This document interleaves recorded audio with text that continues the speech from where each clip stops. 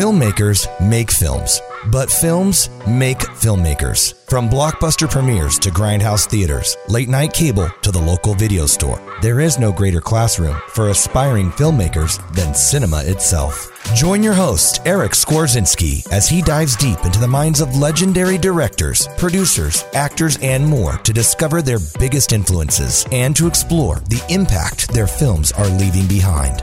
This is Film Schooled. Grab your popcorn. Class is about to begin. Well, hello and welcome back to the Film Schooled podcast. On today's episode, I'm sitting down with the one and only Andrew Cash. Now, if you are a fan of the horror genre, or if you just like watching behind the scenes documentaries about filmmaking itself, you've probably heard of Andrew Cash's work with Never Sleep Again, The Elm Street Legacy, a 4-hour plus documentary on the making of the Nightmare on Elm Street series, or you've checked out his documentary Crystal Lake Memories that he worked on with Daniel Farrands. He is absolutely incredible and has released a ton of documentaries and making of shorts about different films throughout history. But he's also a director in his own. He's worked on shows like DC's Legends of Tomorrow, directed the This Means War short and Tales of Halloween, and he's edited shows like The Flash, Dallas, Revolution, and Beavis and Butthead. He's a fantastic guest, and we talk about so many interesting things on today's episode. Be sure to listen to the entire episode, and remember, if you want to continue this conversation, you can always head over to the Film Schooled official discussion group over on Facebook and keep the conversation going with other film fans. All right, guys, let's get into my interview with Andrew Cash. All right, everybody, welcome back to the Film Schooled podcast. Andrew, thanks so much for joining me on today's show. Thank you for having me. Yeah, really excited to chat with you a bit. And everybody who knows the show knows I like to go back to the very beginning and know what made you fall in love with movies. And we actually share a very similar background in the sense that we both grew up in very fundamentalist Christian circles. And so it impeded some of our movie watching in the beginning and some of the films we'd have to catch up on later. But what was your first introduction to movies? Like, where'd you get the bite to fall in love with movies, storytelling, all the above? I think the only non-children's programming I was allowed to watch as a kid were the first Star Wars and Raiders of the Lost Ark. You could do worse. Really good movies to watch over and over and over and over again.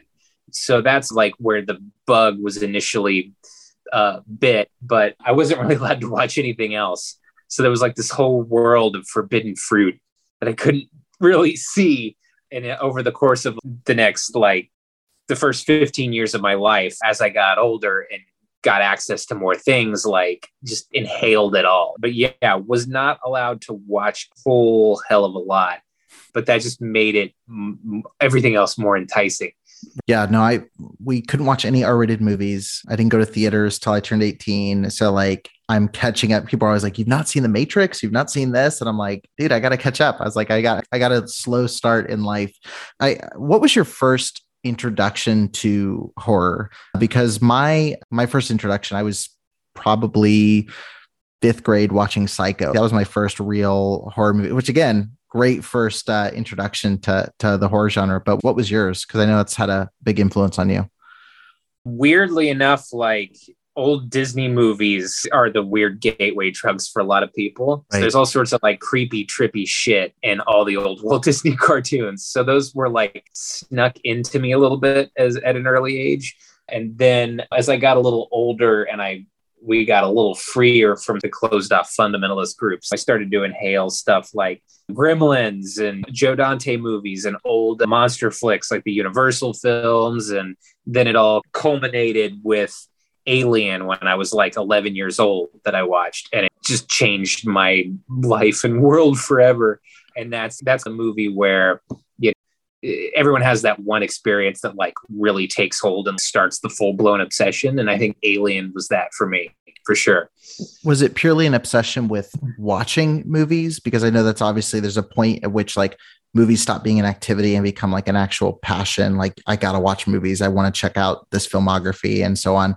Or was it also what sparked the passion to say, I want to be on the other side of the camera trying to work on projects like this? Yeah, the other side of the camera didn't come until later, but just the passion for the art form and just seeing as much as you can. like really connected with my little kid ADHD brain. And then when you're like in Florida, closed off from the world in a weird way, it's like a window out into the world. And that just like that hook was like ingrained in for as long as I can remember. And yeah, just connected with it all on a super primal level.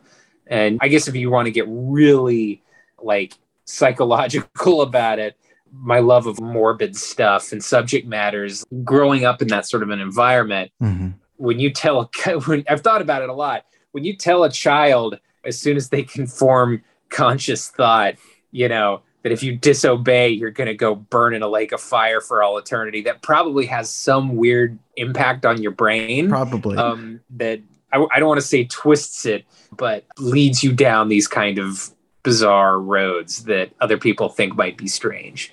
Maybe it's a coping mechanism. I don't know. You could psychoanalyze it all freaking day, but that probably played its part. Right. I got to ask, because like I said, we grew up so similar, and I'm curious, like when you first started encountering some of these movies, did you have any resistance yourself to, I shouldn't be watching this? Or did you have this kind of internal thing, or was it just like full bore, I'm into this? Yeah.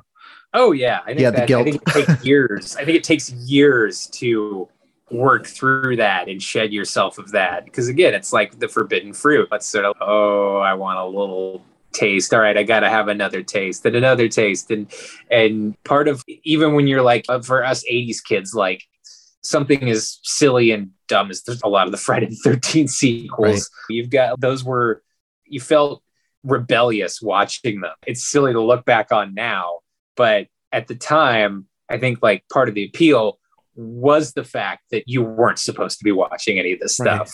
Right. That was like where I think half the thrill came from. And I think if you talk to anybody, and I don't know, like with younger generations, I don't know if it's that same appeal, because you have everything available at the touch of your fingertips. This stuff you had to seek out and find and sneak around to watch. It's not like you can just, like any kid can just hop on their phone and push a button and watch it. Right. So that was like the thrill of reading about it and discovering it and chasing it down and doing it with, say, slumber parties or something like that, where the adults had gone to bed. Like that was the appeal of all of it. So I'm wondering if the newer generations have that same thrill that we get that we got back in the day doing that. It's almost like ritualistic. Yeah, I think I grew up in a different decade. So I grew up in the 2000s going to high school. So it's for me, it looked different, but it was still that same, like, my parents aren't going to buy this movie. They're not going to purchase this. It was like the one friend in the group who like had unlimited access to download whatever he wanted, who's like, let's watch Saw on the way to a basketball tournament. And I remember, it's funny, one of my friends who grew up in the same kind of environment talks about that. He's like, I remember one time we went to this basketball tournament and we all watched the entire Saw series, like all through the night, and then didn't sleep at all that night and just went back into playing. And I was like, did we all have the same exact experience? Was that all? We have the friend that downloads Saw, you get to watch all the movies, and then it starts like, here's Texas Chainsaw, here's this, you're chasing this high, trying to find all these different movies. What was the first time that you did get that bug to like actually get involved making movies? Because that is a big jump, like to go from consuming to saying, okay, how did they do that? How does Ridley Scott make Alien? How does Joe Dante make this movie? How does Sam Raimi create Evil Dead? That's a big change in perspective. Alien was like the touch point where I like went deep diving into magazines, Cinefex, Fangoria, all that kind of stuff. This was before the internet was around. Oh, and then leading into the early days of the internet, like you had to really go down crazy rabbit holes and aggressively chase all this kind of information. But that's from that point on, I wanted to know how the sausage was made, specifically with like monster movies and stuff. And George Lucas and Spielberg and all these, and Dante and all these influences, the Amblin age and the monster movie age, and especially during like practical effects, during like the hype and the heyday of it. Yeah, it was just this weird desire to like learn how everything was done. Have any major aspirations to work in the business, oddly enough, because I didn't have the tools around me to even learn any of this. I didn't have video cameras. And in a small southern town, you just didn't have any of these resources. So I didn't figure out, it wasn't until I picked up like cameras and editing software when I went to school that I got bit by the filmmaking bug of, oh my God, these are things and tools and I'm playing with them and now I can't do anything else. That's when it was just exploring. That's when I knew that this is all that I can really do. Was school what took you from Florida to LA?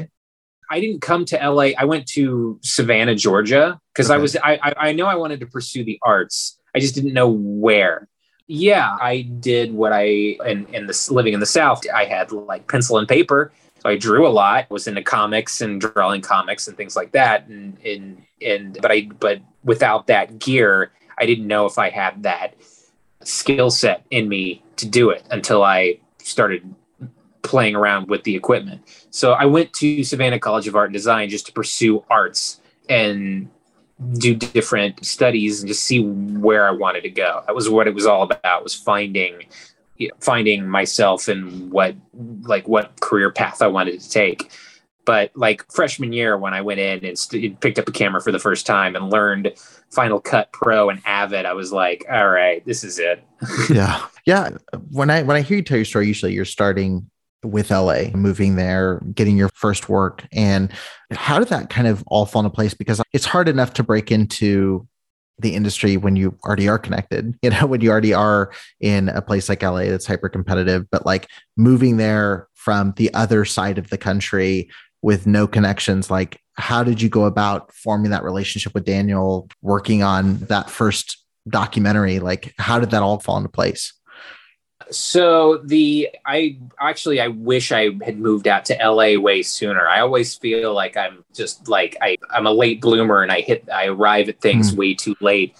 You've done that as opposed to film school? Like just come and started? I would have done a year or two of film school and then I would have moved out to LA. Okay. Had I not done that. I stayed all 4 years in film school and then I kicked around the South for 2 years after that, because I didn't know where I wanted to move. I didn't want to move to LA originally. So I visited New York and LA and Chicago and stuff, trying to figure out where would be the best place to go. And then just, arrived at the conclusion like, well, LA is the only place to go for my line of work. Because I also pursued it with very realistic expectations. I didn't, a lot of the big wigs and the people who are in positions of power in Los Angeles are people who were born into the industry. A lot of people working in the industry have parents who worked in the industry and they have that leg up. And I came in with nothing, with zero connections. I knew that as much as I liked filmmaking, directing, all that kind of stuff, that I wasn't going to be able to make a living at it. So I needed something else in the industry to support that while I pursued that. And editing, I figured out I was really good at. And so, okay, this is a high in demand job that I can go do. So my express goal was, wherever I moved, was to make my living as an editor, because I knew that's what paid the bills. Like making a living as a director, nobody makes a living directing anymore, unless you're like one of the elite. One name on one hand, yeah. Yes, exactly. Yeah, nobody else does. It's like acting. Directing and acting are the same thing. It's like, it's almost impossible to make a living at it. You have to have some sort of support. So yeah, I moved out here pursuing editing and working on like independent directing at the same time. So I had moved out when I moved out to LA, because I was a nerd and hanging out online a lot with fellow horror fanatics. I got roped into this failed enterprise called the Horror Channel, which a whole bunch of us got sucked into. That sort of basically led to a website, to a channel that never launched. But that website was like doing journalism stuff. So I was like working in journalism, writing reviews and doing interviews and stuff like that. Stuff I didn't really like doing or had no aspirations for, but it was a good way to meet people and like connect.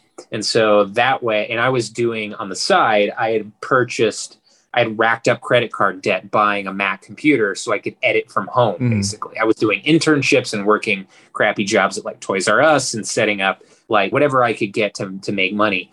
And then through like the journalism thing, I started cutting demo reels from home for actors. There was people like David Hess, who I was like, I think he was my first client.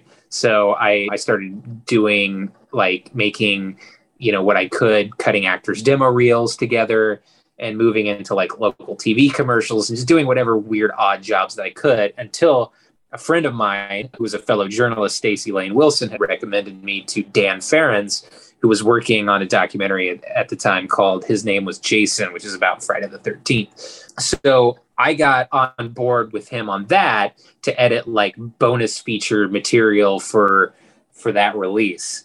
And the documentary didn't go so well. And Dan and I was on Dan's side through that experience, and the two of us came out the other end going like, you want to work together?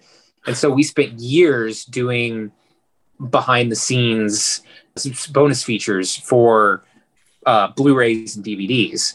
What was so miserable about Crystal Lake Memories? Was it just a lot of tinkering from the people producing it, or what went so wrong with that? I don't want to go into the details, but there was just a lot of conflicts and stuff. Sure. And at the end of the day, I think Crystal Lake Memories, which it was like a lot of that was refashioned into, was more along the lines of what he wanted to do. But it was like, just the time crunch in general was horrendous. Sure. But it was neat to be in that world and finally do stuff with horror and meet all the Friday the 13th people and stuff like that. And the good thing that came out of that was it propelled the two of us into documentary making. And that led to Never Sleep Again and us basically becoming this sort of like independent entity. And for those final years of really great Blu-ray bonus content, it's a dying thing now. Scream Factory and a couple other ones are still in the game. But we were just doing that. I was making my living for years doing documentary stuff. And that's how Never Sleep Again came about, because I told Dan, I was like, we don't need anybody else. That we've got this Nightmare on Elm Street remake coming out. Why don't we just do it ourselves? And so we did. We just took together all our resources and did that and made this behemoth of a thing. Right. And when it came out, like, we didn't have any idea what to expect. And that was the thing that really changed our lives at the time. Yeah, both of them, I mean, Crystal Lake Memories and Never Sleep Again are both kind of seminal. It's not debated, I don't think. Like, those are the two definitive horror documentaries. Like, I don't think I've ever seen someone say they didn't like them. I'm sure if I scoured Letterboxd, I could find them. But for the most part, everybody who's a horror fan, even people that don't necessarily like Friday the 13th or even aren't the biggest, like, those documentaries, just as from a filmmaking perspective, are super fascinating. And for a 4-hour plus documentary, it rockets by. It's crazy. Like, pitching it to somebody is the hardest part. Okay, hey, do you want to watch? This happened with my wife, who's not a huge horror fan. I was like, hey, there's this documentary, 3 hours long about Friday the 13th. What? And then we get 10 minutes in and I'm watching. Like, it's super interesting filmmaking. And was that something like, when you first started working on those, were you guys being commissioned to create a lot of stuff like that and then decided, hey, let's do this on our own with Never Sleep Again? Or was it something where all of those were, let's go shoot it and then pitch it to an Anchor Bay or to, fill in the blank, whoever it would be? Yeah, we were going now my memory is a little jumbled because it all blurs together. But because you made a thing like Never Sleep Again, your brain is permanently probably damaged of some section of it. That documentary damn near killed me. But as I remember it, we were doing Friday the 13th like bonus features for Paramount for a year. We spent a couple of years doing the entire series for their releases. And that's like, over time, yes, that's what we were doing. Because I remember specifically, like, Paramount were shipping boxes of film reels, like, from their archives to my apartment. So I think we worked for 2 years on all of those movies. That's how I was making my living. And then when, the opportunity, we were talking about pitching an Elm Street documentary, but nobody was interested. And so that's when we came up with the idea of, let's just do it and then sell it after the fact. So it was a very scrappy guerrilla thing. And when we started out, we didn't have anybody involved except for Heather Langenkamp. 104 interviews later, we had this 4-hour thing that we had never really set out to make, but it just became that as we were making it. Do you wish, like, looking back, probably don't want to return to it at all, but do you wish going back that you would have been able to include more from the remake? Or do you wish that? No, it was a very conscious decision not to really talk about the remake, and I'm glad we didn't. And I don't think the remake is really remembered much at all these days. I don't know if it'd be worth going back to do anything specifically on that. And Nightmare on Elm Street's sort of been in limbo ever since. And one day it'll come back in some form. These franchises. I think sooner rather than later, there'll be something, because it's been too long. And I'm one of please don't hang up, but I'm one of the people that I have fond opinions about the remake, which I say through gritted teeth. But that was actually my first Nightmare on Elm Street movie, which throws you through a weird loop, because that, to me, it's the same thing. I interviewed Joe Lynch Friday, and I was like saying my introduction to Texas Chainsaw was Platinum Dunes. Jason Voorhees, I watched part 4, I believe, first, or part 3. Nightmare on Elm Street, like, my introduction to the series was the remake, which I liked enough to go back and watch the originals. And now my favorites jumble every time I watch the series, 2 or 3 or 1 but yeah, I have fond thoughts about it, but I think it was, regardless of thoughts on the film, it had an impossible task, because New Nightmare was so close to that time and was such a good send-off from Wes Craven. Anything would have been just target practice. Like, even if they had done the right thing, whatever that would be, if they had been not faithful enough, they would have got killed. If they would have been too faithful, they would have got killed. And we only know Robert in that. It's not like Friday 13th, where it's, okay, you have Kane, or you have CJ Graham, or you have Halloween. We've got 30 different timelines. It doesn't even matter now. Pick your own version you want to watch. It was an untouchable kind of franchise at that point that was specifically him. So it's a tricky place to come in from. I'm curious, not to derail the whole conversation, where would you like to see it go if they did bring it back or remake it? Peter Jackson had a really great concept that I'm think so is right. Yeah, I think his concept of Freddy is a decrepit old thing that, like, the kids on Elm Street beat the shit out of in their dreams, like, and then having him, like, manage to accidentally kill one of these kids and get enough power back to come back for one more round. I think that would be the movie that I want to see. I haven't seen his script or read it or anything like that, but I think that's the concept, to do one more with Robert Englund and do it as him as old Freddy would be, obviously he can't do the whole and he can't be Dream Warriors Freddy anymore, but I think you could go back to that original sort of like lurker with an aged Freddy, like basically coming back to life. Like, if you were to do another one, that's what I would personally do, is go back to that concept, because I think that's a great idea. But that's as far as where to take it from there. It's hard, because it's like, it's difficult to do a really good Freddy Krueger without Robert Englund. It's not a character. It's not a role that's easily replaceable. It's so synonymous with him. I think he could probably have one more left in him, but it's these stuff is always entangled in legal and development. Yeah.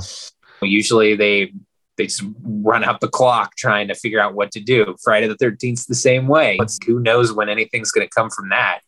So I don't know. It's such a bummer, because that's a series I'd love to see rip. Like, I make one of those a year, like Blumhouse or somebody, just make a Friday the 13th every year. You win some, lose some, just crank them out. Like, I think that'd be awesome. Be great. Yeah. Yeah.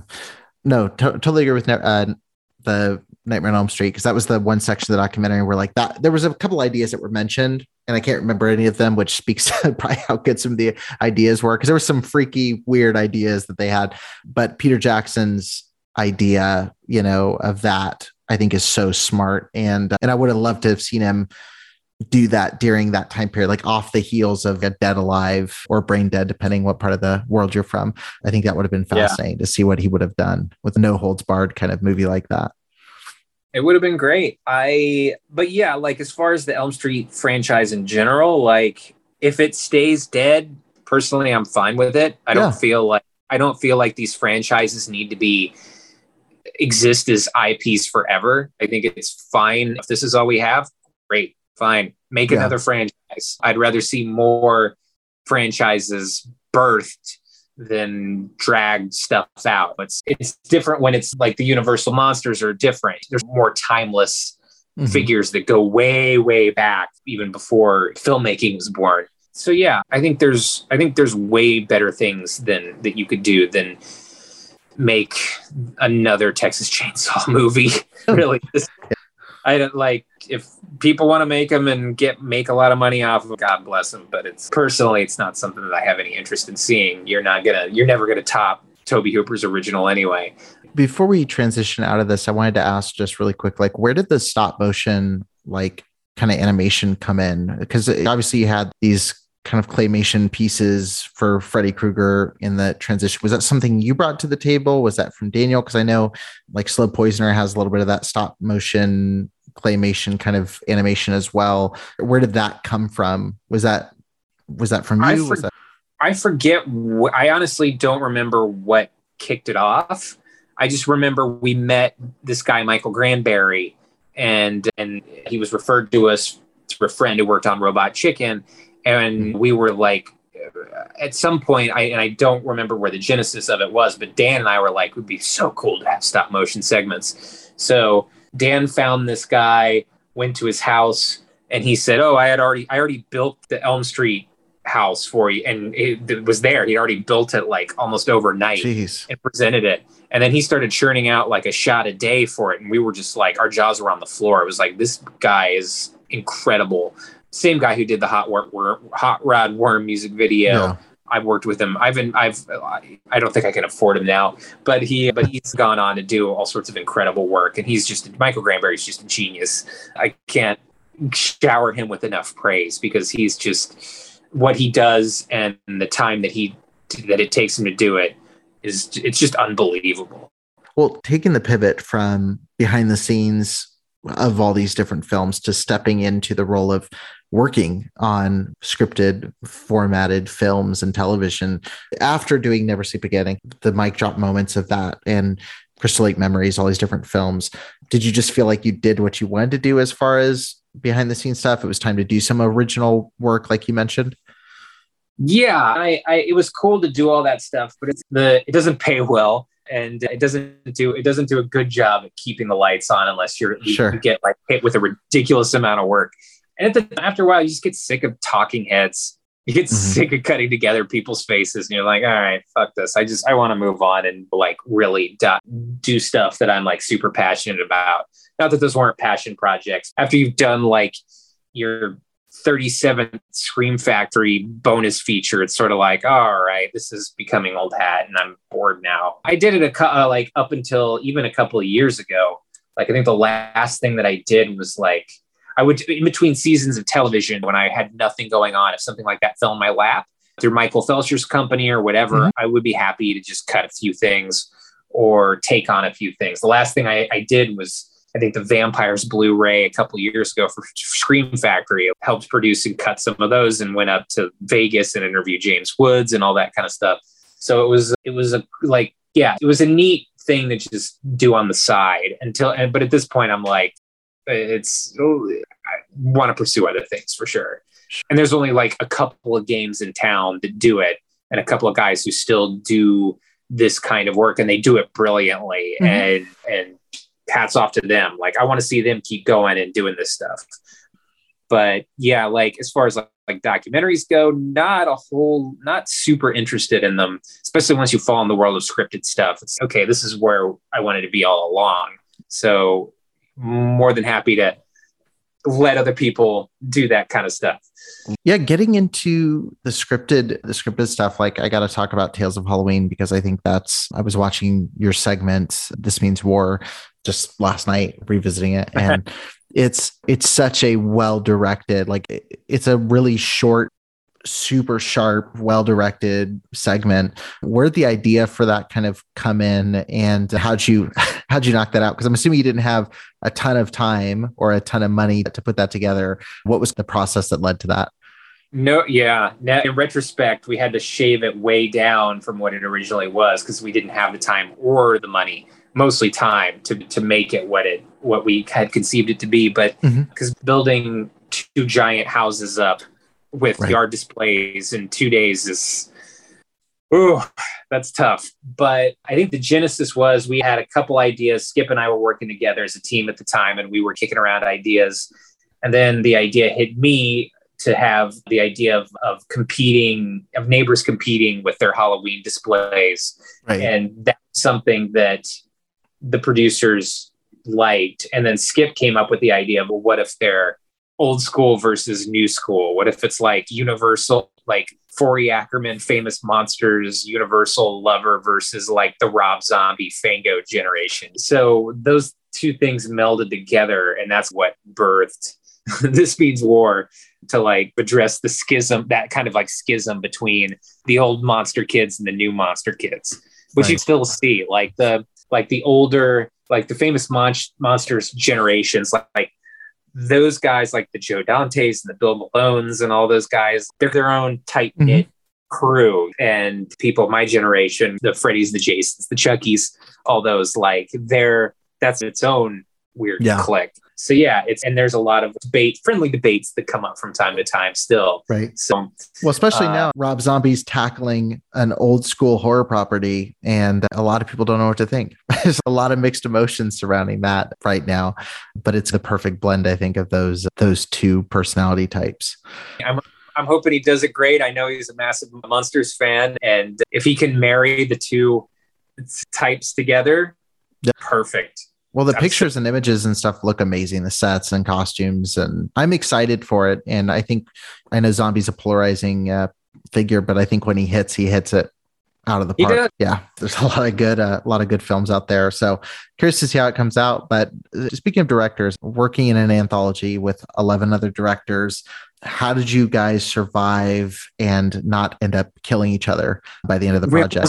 Survive, or we're all still friends, and we all still keep in touch. But I think it was an exhausting experience. It was just, and everyone was in their own corner, focused. The really difficult thing was that it was like one shoot after one segment after the other. So there wasn't a lot of time. There was no like days off in between. And so our shoot was scheduled later. And so some of our key crew members had just done like 7 other shorts. So a lot of people were like super burned out at that point. Yeah. And that was really difficult. And it was just, again, it's like that was done in such a fast haze. I was taking literally days off because I was working on season 1 of The Flash as an assistant editor, making my living on that. Right. And I was literally taking a couple of days off to go shoot that and then go back to work. So it was like, at the time I had a kid, a newborn kid, and it was like, it was just there's so much all at once. Like, I just remember that being a very stressful period of my life.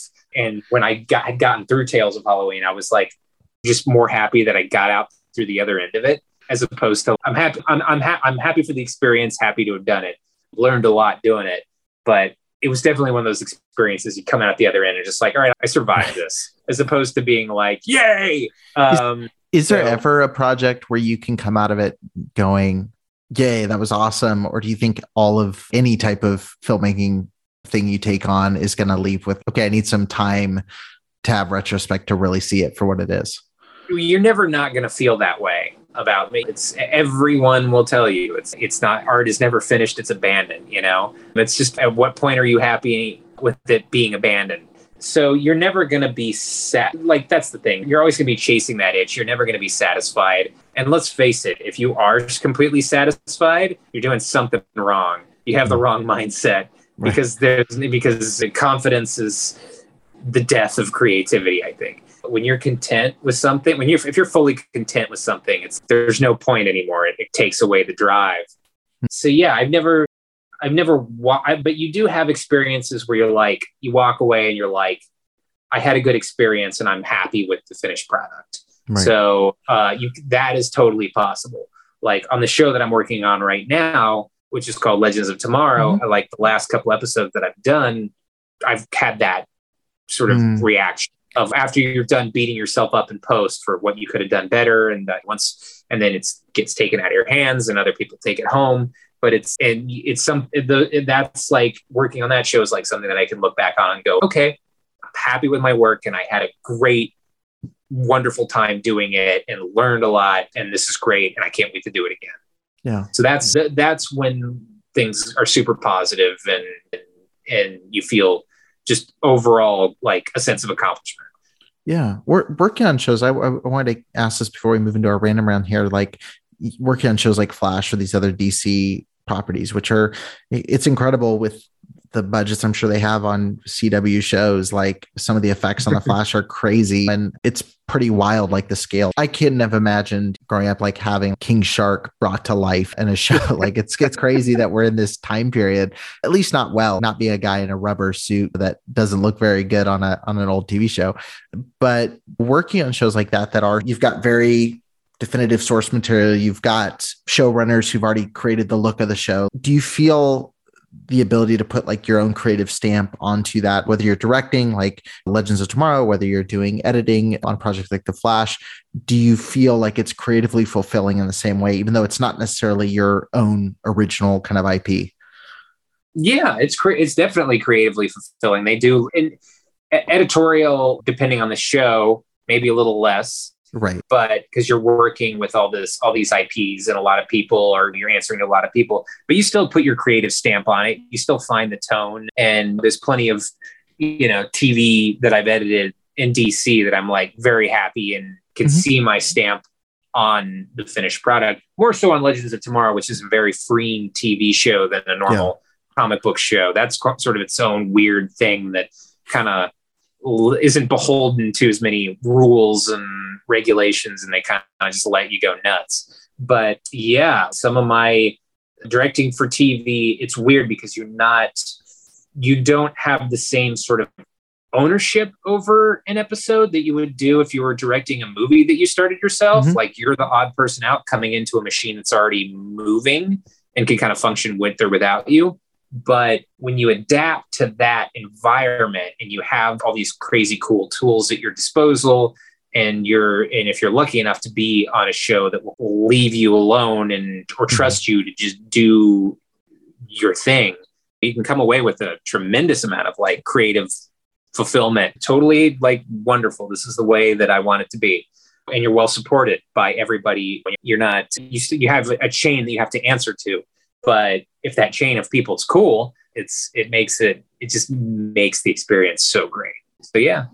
No, that's awesome. But different, they're very different things, but also not, if that makes any sense. Right. From doing like a television show or doing your own sort of indie movie. There's a lot that's so similar and so many tools that you take with you from one to the other.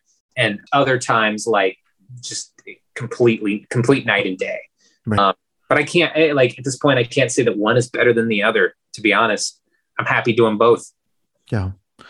Well, I really appreciate you sharing some insights. I'm going to move us here into our rapid round here. And these are never end up being very rapid. So I'll try to move us through quick because there's a lot of thought-provoking questions here. But first of all, what is a film that you think is the best representation of you as a creator? Wow. I can't specifically say one film, but if I would just say stuff like Evil Dead 2, Army of Darkness, Brain Dead, those are movies, the Raimi Jackson and Joe Dante, whimsical, anarchic creature features are super in my wheelhouse. That speaks most to my sensibility and sense of humor. And kind of like this, I guess, I don't know. It just pushes all the happy buttons in my soul. But whenever, just getting like, that's sort of the stuff that connected with me deep down the most as far as, hey, I would love to do something like this. I can't point to anything like one specific one. That's too hard. What is a movie that your fans would be surprised that you enjoy? So people who know you as the guy who loves Evil Dead and Dead Alive and all these sorts of films. Is there a movie that you love that just totally comes out of the blue? I can't believe that. One of my top 5 favorite movies is Defending Your Life by Albert Brooks. That's crazy. That just got mentioned Friday by Joe. Yeah. He mentioned that being a favorite. Yeah, that's one of my favorite movies. And I love Albert Brooks in general. But yeah, that's not something that you would probably expect your average Fangoria reader to pull out and go, right. Hey. What is the best decade of film history? It's so cliche. The 70s were probably the undisputed king. I don't think there's anything better than the 70s.